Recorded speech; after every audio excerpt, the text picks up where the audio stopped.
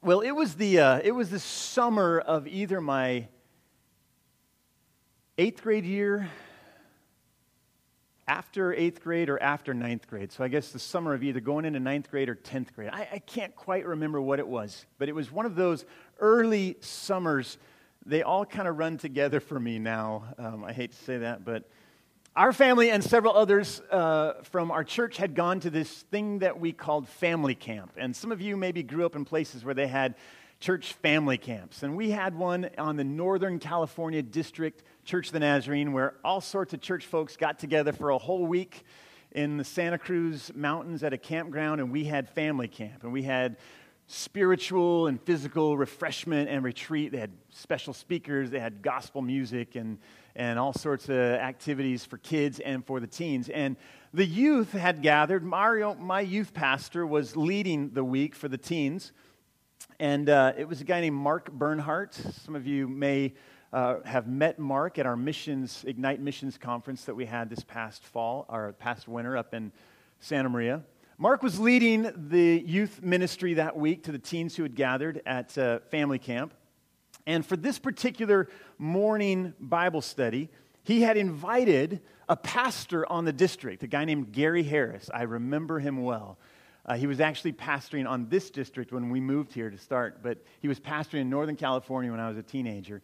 Gary Harris, he'd invited him to give the lesson that morning for the teenagers. And we didn't know what Mark and Gary were up to. We teens thought it was just going to be a routine Bible study or a testimony. We were ready to kind of actually get, on to the games and on to the pool and on to the hikes and whatever else. But we knew we needed Bible study, so we were here. But we didn't have any idea. We thought it was just going to be just another morning. Well, Mark, we found out, the plan was, Mark had worked it out, so he was going to interview Gary and ask him some basic questions about biblical faith, about the Christian life. But they had worked it out in such a way that Gary then was going to answer these very basic questions about the biblical faith and the Christian life in ways that were quite far from what typical Orthodox faith would express. And so he began to talk in just questions about who God is and the Father, the Son, the Spirit. He began to talk about how, well, Jesus isn't really God, and he's kind of like God, but he's not really. And he began to talk about how church, well, it's kind of important, but not so much. And really what God wants for us is just that we be happy and we all get along and kind of this touchy-feely. And most of the teens in the room, including myself, had this kind of look on our faces like, what is he talking about? But he was a pastor. And he was an older pastor on the district, and so we figured he was something, and really we just wanted to get to the pool. So just kind of do your thing, Pastor Gary, and we'll get on. All of us did that except for my friend Sean. Sean was going to be a senior in high school that year, and Sean was not content to let Pastor Gary speak his mind the way that he was. Sean began to question him about everything he was saying. Now, talk to me a little bit more about what you were saying about Jesus, and explain to me more about what God really wants for us in terms of just being happy. And Pastor Gary kind of started to squirm, but tried to explain himself, got himself deeper and deeper and farther away from the Christian faith. And all the while, Sean is just driving in. And I don't remember a whole lot of the specifics of the conversation. What I do remember for sure is Sean looking right at Gary and saying, I don't know where you went to seminary, but you're way off, buddy. And the rest of us in the room, we were shocked. I mean, there was a hush. We're like, how can you talk this way to Pastor Gary and Pastor Mark? And yet he did. And it was after he made that final statement that Pastor Mark interrupted the interview. And he said, good job, Sean. Good job.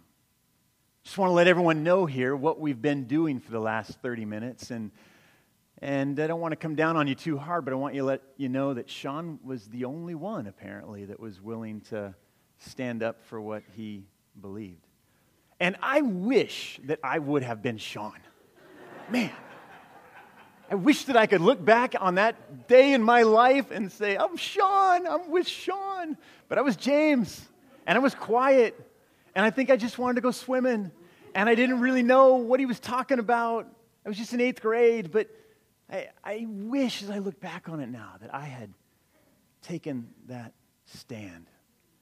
But I'm glad that I have this example of my friend, and I'll never forget that line. And now I've made that pledge to myself that when I'm in circumstances, when I'm in situations where the good news, the gospel, the message of the Bible is being distorted and changed and made into something that it isn't, then with grace and with kindness, I've made that pledge, or sometimes with just forcefulness if need be. I will speak with truth.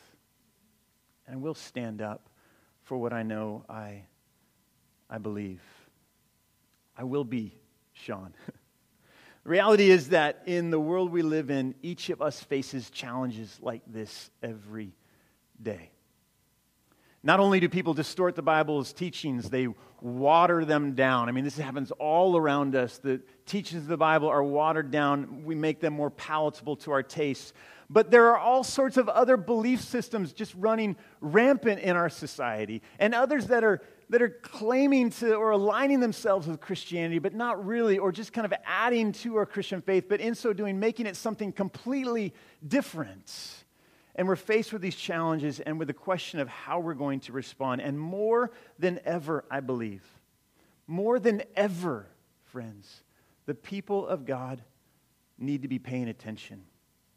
We need to be listening carefully, not in a hurry to get on to what's next, not in a hurry to just move on to what's comfortable, but listening and asking the Holy Spirit to give us discernment, listening to the voices that are speaking into our hearts and into our lives, that are shaping us when we know it and when we don't know it. Paying attention to these things and discerning what's true and what's false. And then we need the courage and the boldness to stand up. Maybe it'll be physically, it'll standing up to say something. Maybe it'll just be spiritually standing up against the forces, the tide that is coming against us in the world, to stand up and to be present, to be one on God's side. Well, in the book of 1 Kings, we're introduced to a man who did just this. 1 Kings, if you haven't read it lately, let me just give you a little bit of a background.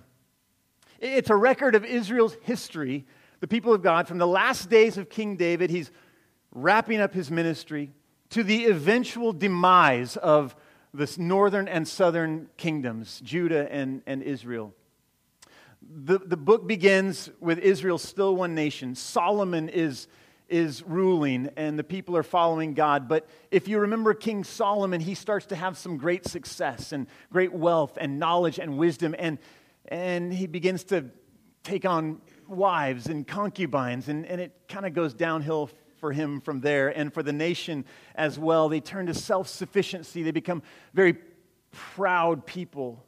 And Israel gets in trouble in a hurry. They turn their backs on God, this one who has blessed them, who has guided them, who has provided for them. They turn their backs on God and to themselves and become a divided kingdom. They're led, and Kings and 2 Kings really is this procession through all the corrupt and dysfunctional kings that lead the nations of Judah and Israel, the northern and southern kingdom. There are a couple of good ones mixed in there among all the others, but for the most part, it's these corrupt and dysfunctional kings that have the people worshiping idols and ignoring the laws that God has given them. And perhaps the most dysfunctional of these kings is a guy named Ahab. King Ahab. Some of you know him. He's infamous, and you've read about him. We get just a little bit of a taste of his leadership and just how far the people of God had fallen from their original trajectory, from just a few short verses in 1 Kings chapter 16. I'm going to put it up on the screen, but if you have your Bible and want to turn there, you can. 1 Kings chapter 16. Listen to this. Ahab, son of Omri, began to rule over Israel in the 38th year of King Asa's reign in Judah. So just to remind you, there's There's north and there's south. There's northern kingdom and there's southern kingdom, Judah and Israel. So you got one king there and another king here. So Ahab in Israel, Asa in Judah. He reigned in Samaria, which was the capital of Israel, 22 years. But Ahab, son of Omri, did what was evil in the Lord's sight, even more than any of the kings before him. And as though it were not enough to follow the example of Jeroboam, he married Jezebel. Oh, you've heard that name before, and you know that's a bad sign, right? The daughter of King Ethbaal of the Sidonians, and he began to bow down in worship of Baal, or Baal, we'll call him. It's a little easier to say. First, Ahab built a temple and an altar for Baal in Samaria. Then he set up an Asherah pole, a further sign of idolatry. He did more to provoke the anger of the Lord, the God of Israel, than any of the other kings of Israel before him. This is not a nice guy.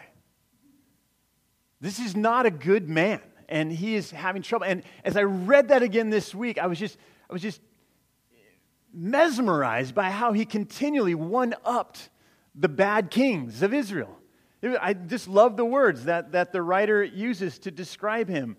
He did evil in the Lord's sight even more than any of the kings before him. Well, that's said actually about almost every king. When they come to them, they describe him, they said, he did more than the guy before him, all the other kings. Well, that's understandable. But then this one in verse 31, and as though it were not enough to follow the example of Jeroboam, he married Jezebel. I mean, he went outside of the people of Israel to this kingdom that worshipped a foreign god, Baal, and he married the daughter of this king and if that wasn't enough, he began to lead the people of Israel into the worship of this foreign god. And this capper that was just there, he did more to provoke the anger of the Lord, the God of Israel, than any of the other kings of Israel before him. I mean, provoking the anger of God. This is not a good thing. Well, God sent a man to confront King Ahab, and you can see here on the screen. It would become this prophet's primary job to reprove and correct Ahab. I mean, his whole ministry primarily is built around his relationship with this King Ahab, this bad man. God sent a man who would be very bold, as I pray that we would be, in serving God in the face of some very formidable circumstances that we will run into in the weeks to come. A man who served God with his whole heart. A man who gave fully of himself without regard, without fear, and without regard of consequence, of concern for what would happen to him. A man who, though he was flawed, without a doubt, would win many victories for God. God sent a man named Elijah. Over the next several weeks of this summer, we're going to spend some time with Elijah.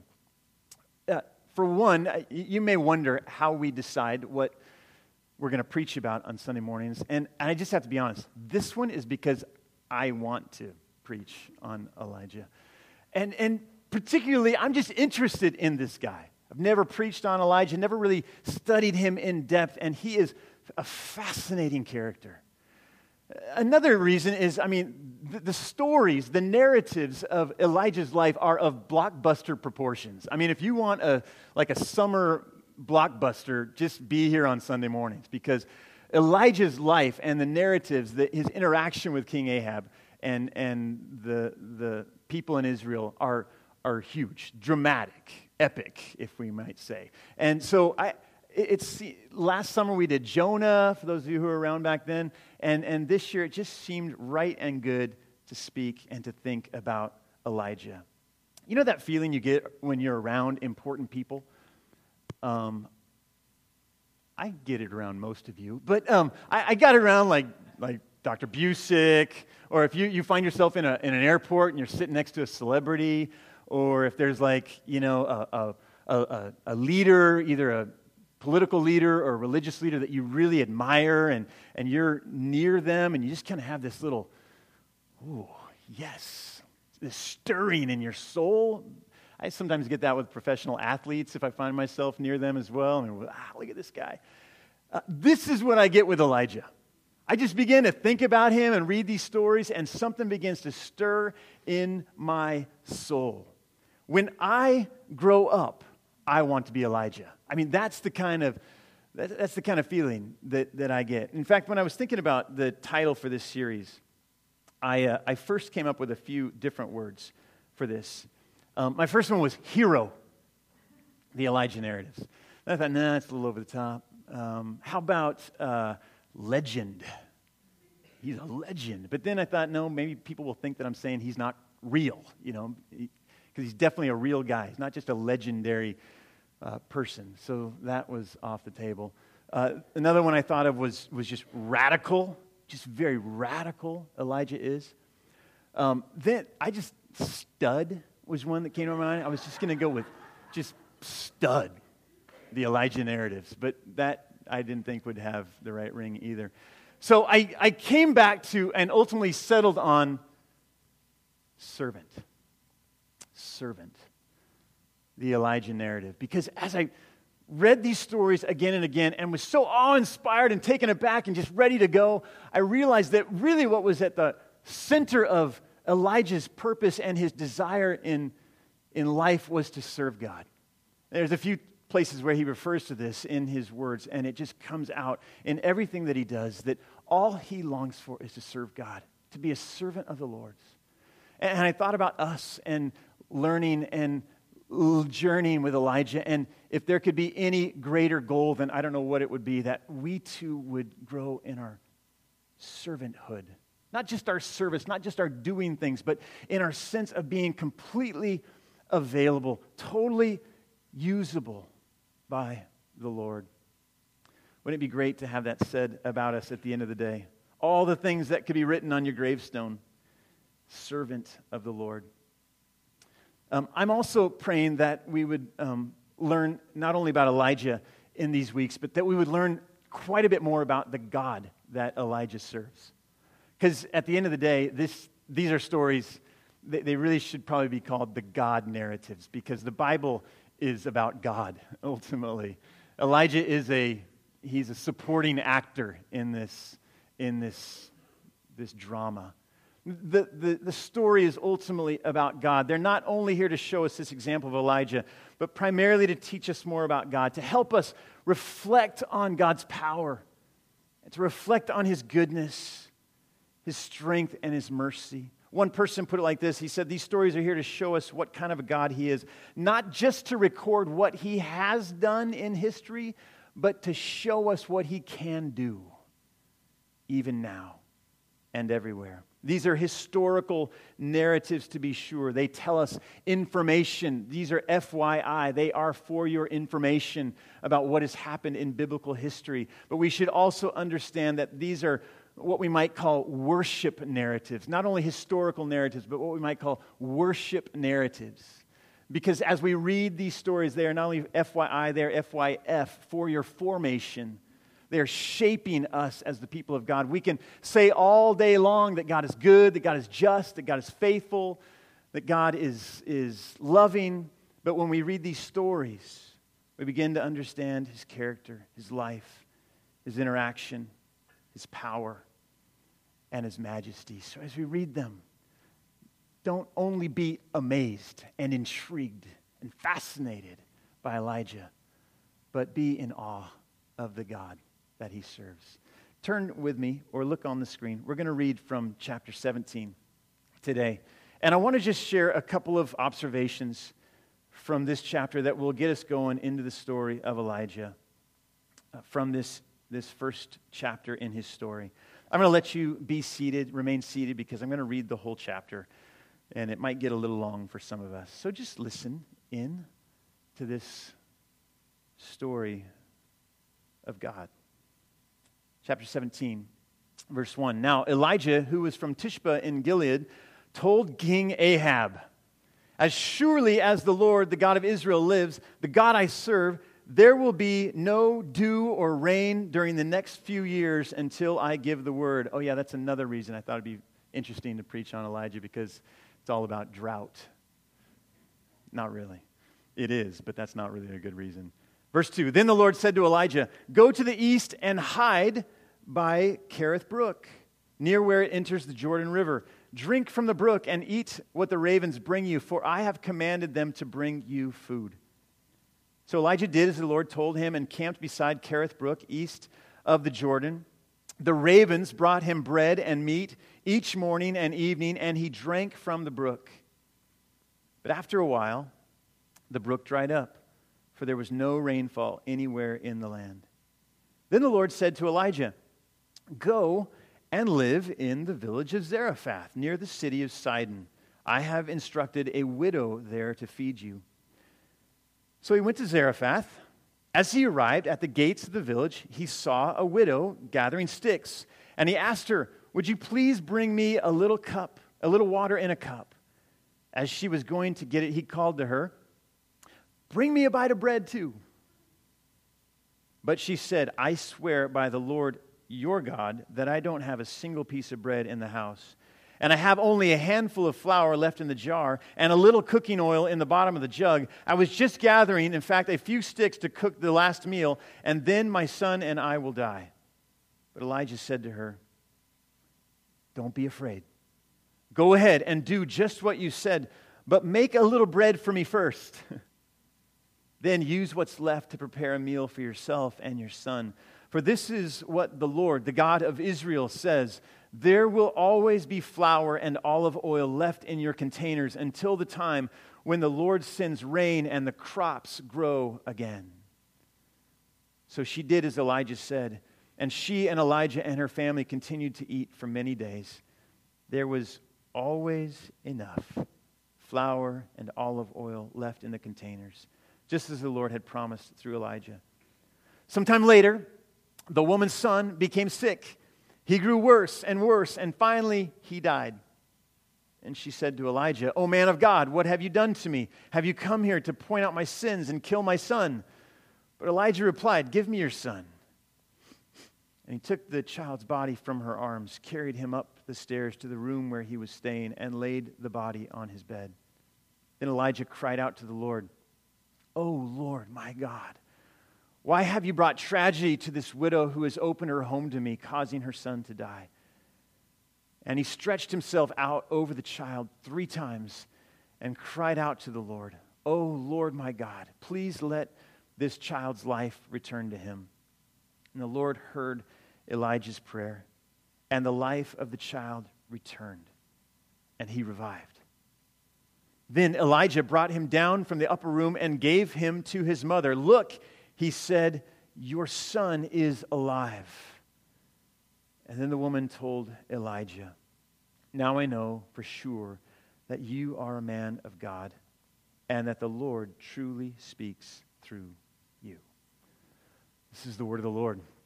Thanks be to God. Well, Elijah appears abruptly on the scene.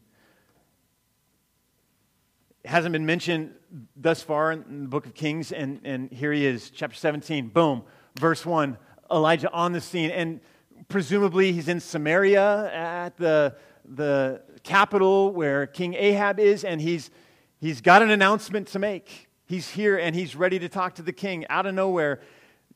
Elijah's name literally means Yahweh is God. Jah, the last part of his word, Jah, is the first, what do you call those? Syllable of Yahweh. And so the Lord, that's Israel's God. That's the Lord of the Bible, Yahweh. That's his name that Israel had given, that God had given them to know him by, Yahweh. So the last part of his name is Jah, the Lord. The first part, Eli, is God. His name literally says the Lord is God. Yahweh is God. And so as he appears before King Ahab, before he even says a word, he's introduced, he's already preaching a sermon to this king who has, by his actions, declared that Baal is God. Elijah has another thing coming. Even by the very introduction of his name, Elijah. Yahweh is God. The Lord is God. This is what he wants to announce right from the start, right there in verse 1. And he goes on to declare that there will be no dew or rain. There will be a drought. And he has some wonderful reasons for announcing this. It's a shocking and a surprising announcement. We know what it's like. It's particularly not good for politicians. I mean, think about the politicians in our world right now. The California politicians are all in trouble, and it's really not their fault, but they're all in trouble because we're mad at them because we don't have enough water. And they're trying to get it to all the different places and the farmers and these people, and we want that water and you want it, but you get it and we don't, and nobody wins. And so King Ahab is in this same position. He's like, this is a political threat to him. His one job as a king, really, to keep the people happy is to keep the economy going. And without water, this is a tremendous source of energy. This will be problematic for him. And so to hear this word from Elijah is not a good one. But hidden amidst this announcement are some very important, kind of between the lines news that Elijah wants to get across, both to Ahab and to everyone who is listening at this point. Elijah is making some other very important statements that I want us to be sure and catch this morning as well, that set the stage, that are kind of summary statements for this entire series and for this entire section of Scripture. Powerfully demonstrated and lived out in the rest of the narrative that we just read. So let's look again and listen to what he says. First of all, he wants to make it clear that these words, that the Lord is the God who lives. You can write that down if you want. Elijah wants us to be sure and know that the Lord is God. Not only the Lord is God, but the Lord is God who lives. Yahweh is the God who is alive. He says there in verse 1, as surely as the Lord, the God of Israel, lives. He wants to be sure that Ahab is hearing this. This Lord he represents is a living Lord, a living God. Because he lives, I can face tomorrow. We've been singing about it since Easter. We've been living it out in the afterglow of the Easter season where we celebrate the life of Jesus, his resurrection life. But before Jesus ever was raised to new life, this God, this triune God is one who is alive. And Elijah wants this to be very clearly proclaimed to Ahab and anybody else in Israel who might be listening. Baal is the Canaanite counterpart to Zeus, the sky god responsible for clouds and weather and fertility. This is what they looked to Baal for.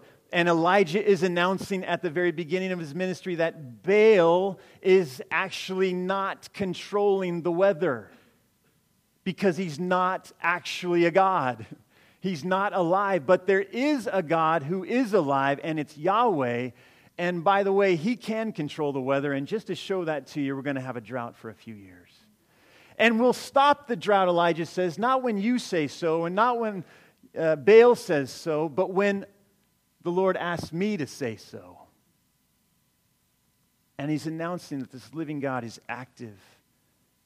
He's on the move. Ahab, with his in-laws, he may believe all the myths about Baal. He may be at Jezebel's feet, hearing again the stories of how great Baal is. He may be participating with fervor in his worship rites, but Baal is no living God in the sense that Yahweh is. Can Baal guarantee rain? Can Baal guarantee weather? The verdict is in, and the answer is no. About Yahweh, however, it can be said that he is the God in Israel who lives. Yahweh differs from all the other gods in that he actually acts and responds to people's needs. When we were in Russia, some of you have heard me tell lots of stories about my trip to Russia when I was in college. But when I went to Russia in 1991, the Soviet Union had just kind of opened up, and it was we were some of the first Americans to have been in that place in quite a while. And we would go to some of these small little villages around, and maybe you've heard me say this, but we would hear the whispers as we walked the street, Amerikanskis, Amerikanskis. and they would look at us with suspicious eyes, and we would look back at them with suspicious eyes because we'd been trained all our lives to hate each other, basically. We're enemies, and yet we had come to share the good news, to share the gospel. And so they opened up in each of these villages, they opened up their town halls, and we got to go into these town halls, and we got to sing Christian hymns and songs that have been translated into Russian, and we got to act out pantomime dramas that were very moving and powerful, and we got to preach and have it be translated. We got to invite people to respond to the good news. We got to pass out Bibles, and it was just an amazing, amazing experience. One of the things I remember most, though, is that in each of these town halls that we went into, there was always a bust of Lenin. And Lenin is obviously a very important part of that Russian history, at least at that point. He still was and still is to many. And so in each town hall we would go into, there would always be a bust of Lenin. And usually every city there'd be a big statue of Lenin.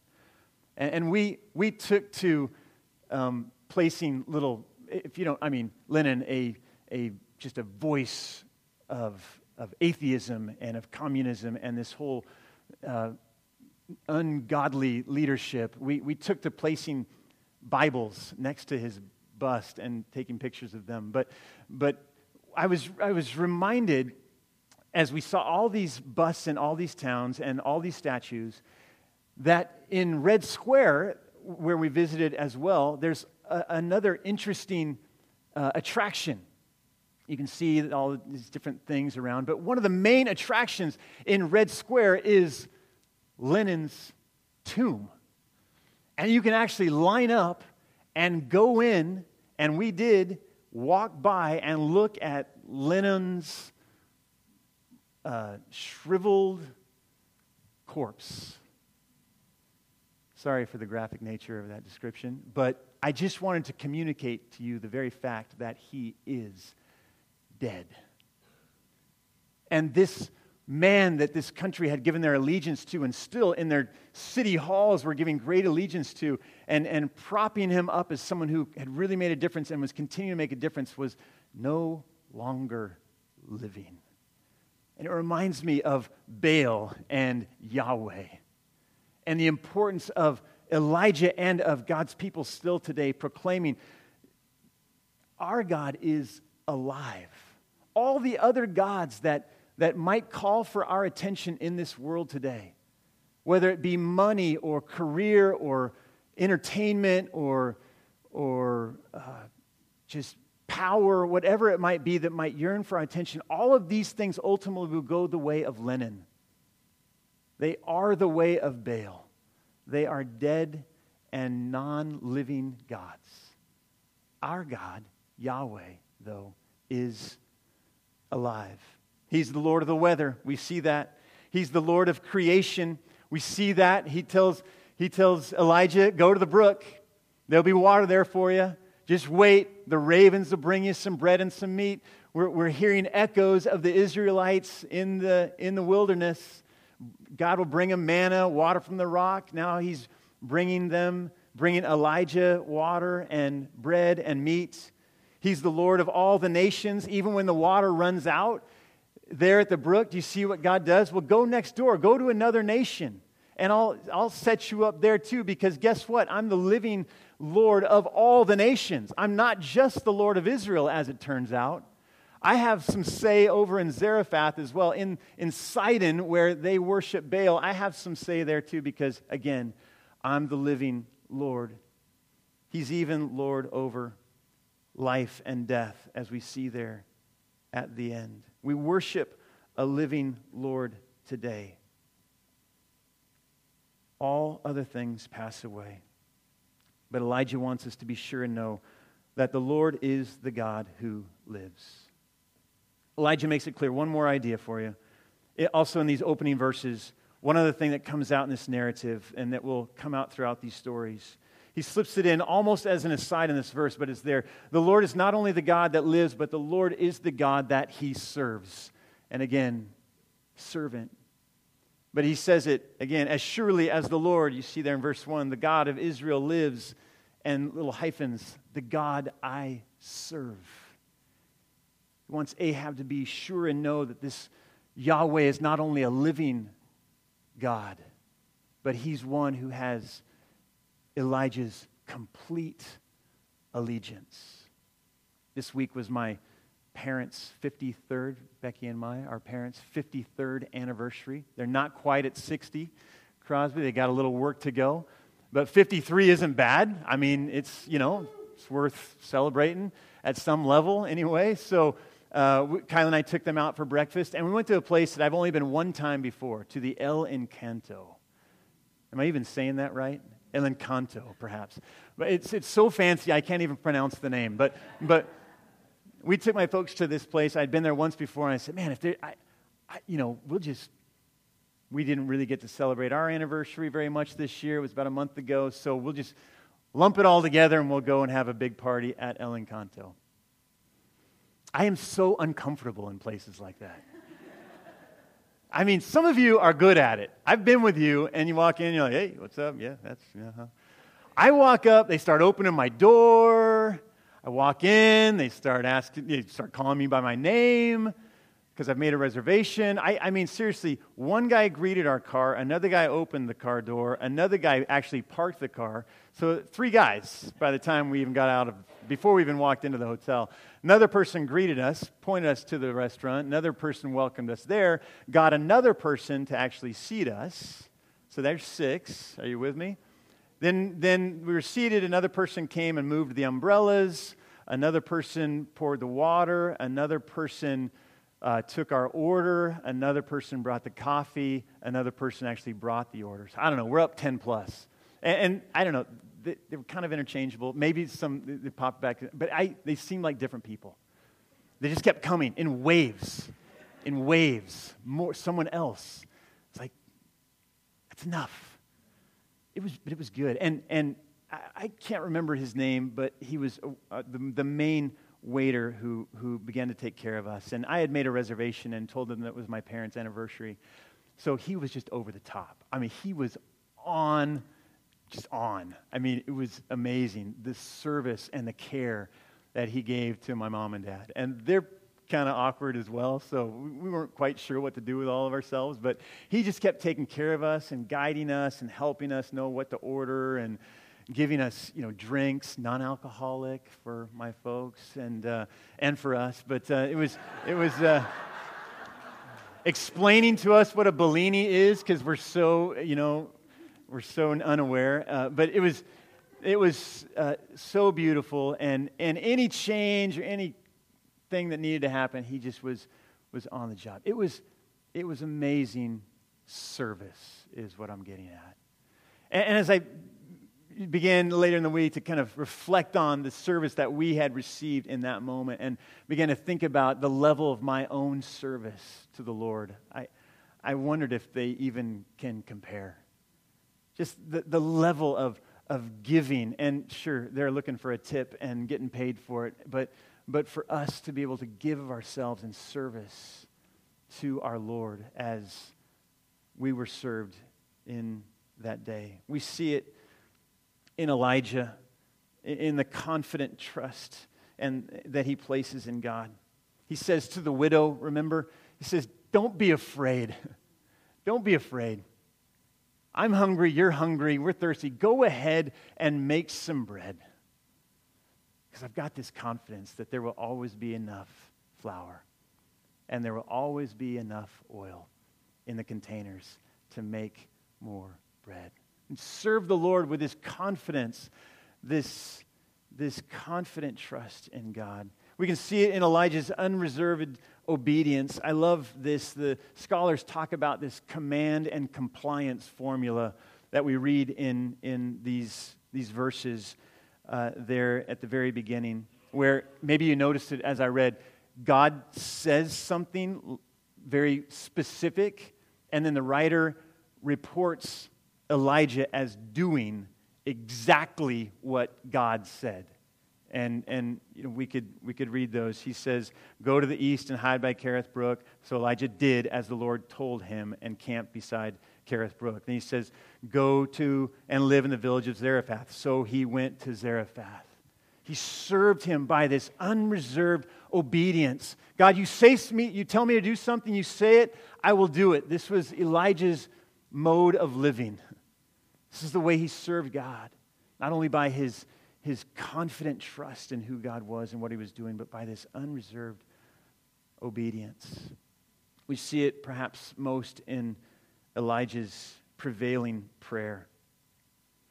Elijah is quite a famous guy, not only in the Old Testament, but also in the New Testament. I think in Sunday school even this morning you were talking about the Transfiguration. Is that correct? At least part of it. And Elijah was there with Moses, these two great prophets of the Old Testament, to support and strengthen and encourage Jesus. And later in the book of James, Elijah is referred to as well. And some of you remember this, talking about prayer. And James speaks of Elijah as this wonderful, effective prayer warrior.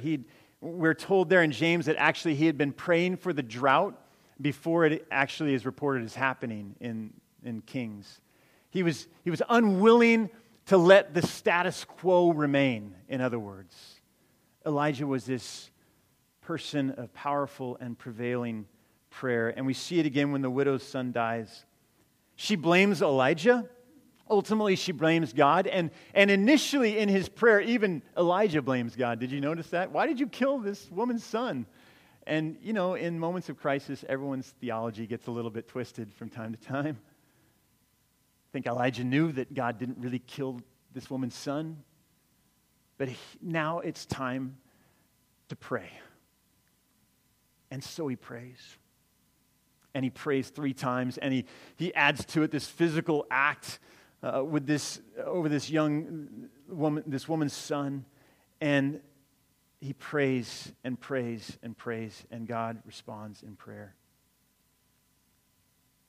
Just as, this is so intriguing, just as God had instructed before and Elijah had responded in obedience,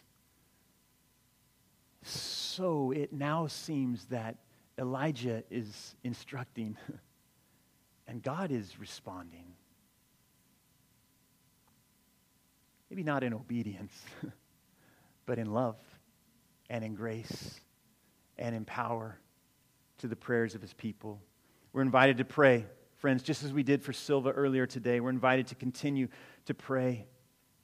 We're invited to pray that people around us, including ourselves, would find life not only physically, but that we would find life amidst the death, so many hundreds of deaths that so many people die all around us every day. That God can and that he would bring life into those places.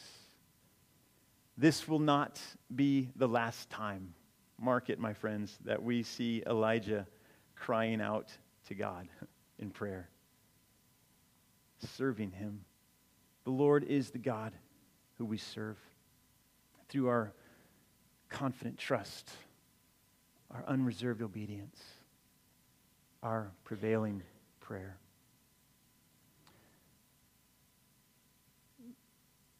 Yahweh is the Lord who lives. Proclaim it, believe it, hold on to it, even this week as you sense yourself perhaps wondering, does anybody know? Does anybody care? There is one. Yahweh is the Lord whom we serve. We place ourselves at his beck and call, at his feet, ready to respond. Remember that this week as you sense the inclination, the nudge, the guidance, the direction, believing that the Lord is at work, bringing you to where he would have you to be and bringing about his good purposes. Let's pray together. Thank you, Lord. Thank you, Lord, for a man like Elijah who would have the courage to tell a different story. In the face of a cultural and political story that was being told that Yahweh was on the retreat, that Yahweh had seen his better days, that there was a new and better thing happening, that there were new opportunities to be had, that Elijah had the courage to tell a different story. A story that actually Yahweh is alive and well. That actually this God who is alive and well demands and empowers our service for him. That actually this Lord is moving and is bringing life to all who would come under his authority. Thank you that Elijah had the courage to tell a different story.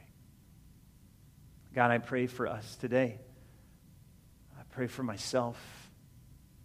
I pray for these people that are here in this place, that we would have the courage to live into this story. That we would not be people who are defined by the stories that our culture is telling us. That we would not be people who are defined by stories of power and possessions and notoriety. That we would be people instead who are shaped by this story of a living God who cares for us, who knows our every need, who is able to provide for us at our lowest and most desolate moment, who is able to lead us and guide us into greater provision, who is able to bring life to us and to those around us, even in the face of death. Help us to live into that story of a living God. Help us to live into that story of availing our lives to this God for your glory, for your purposes, for your honor, oh God. God, help us to be people who live into the Elijah story.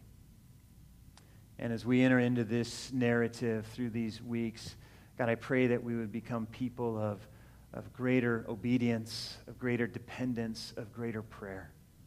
I pray that we would be formed as disciples, that we would be grown as followers of yours, oh God. And that you would shape us into an Elijah-shaped church body. Give us your grace and give us your strength. We praise you and we love you today. And we pray this in Jesus' name. Amen. Amen.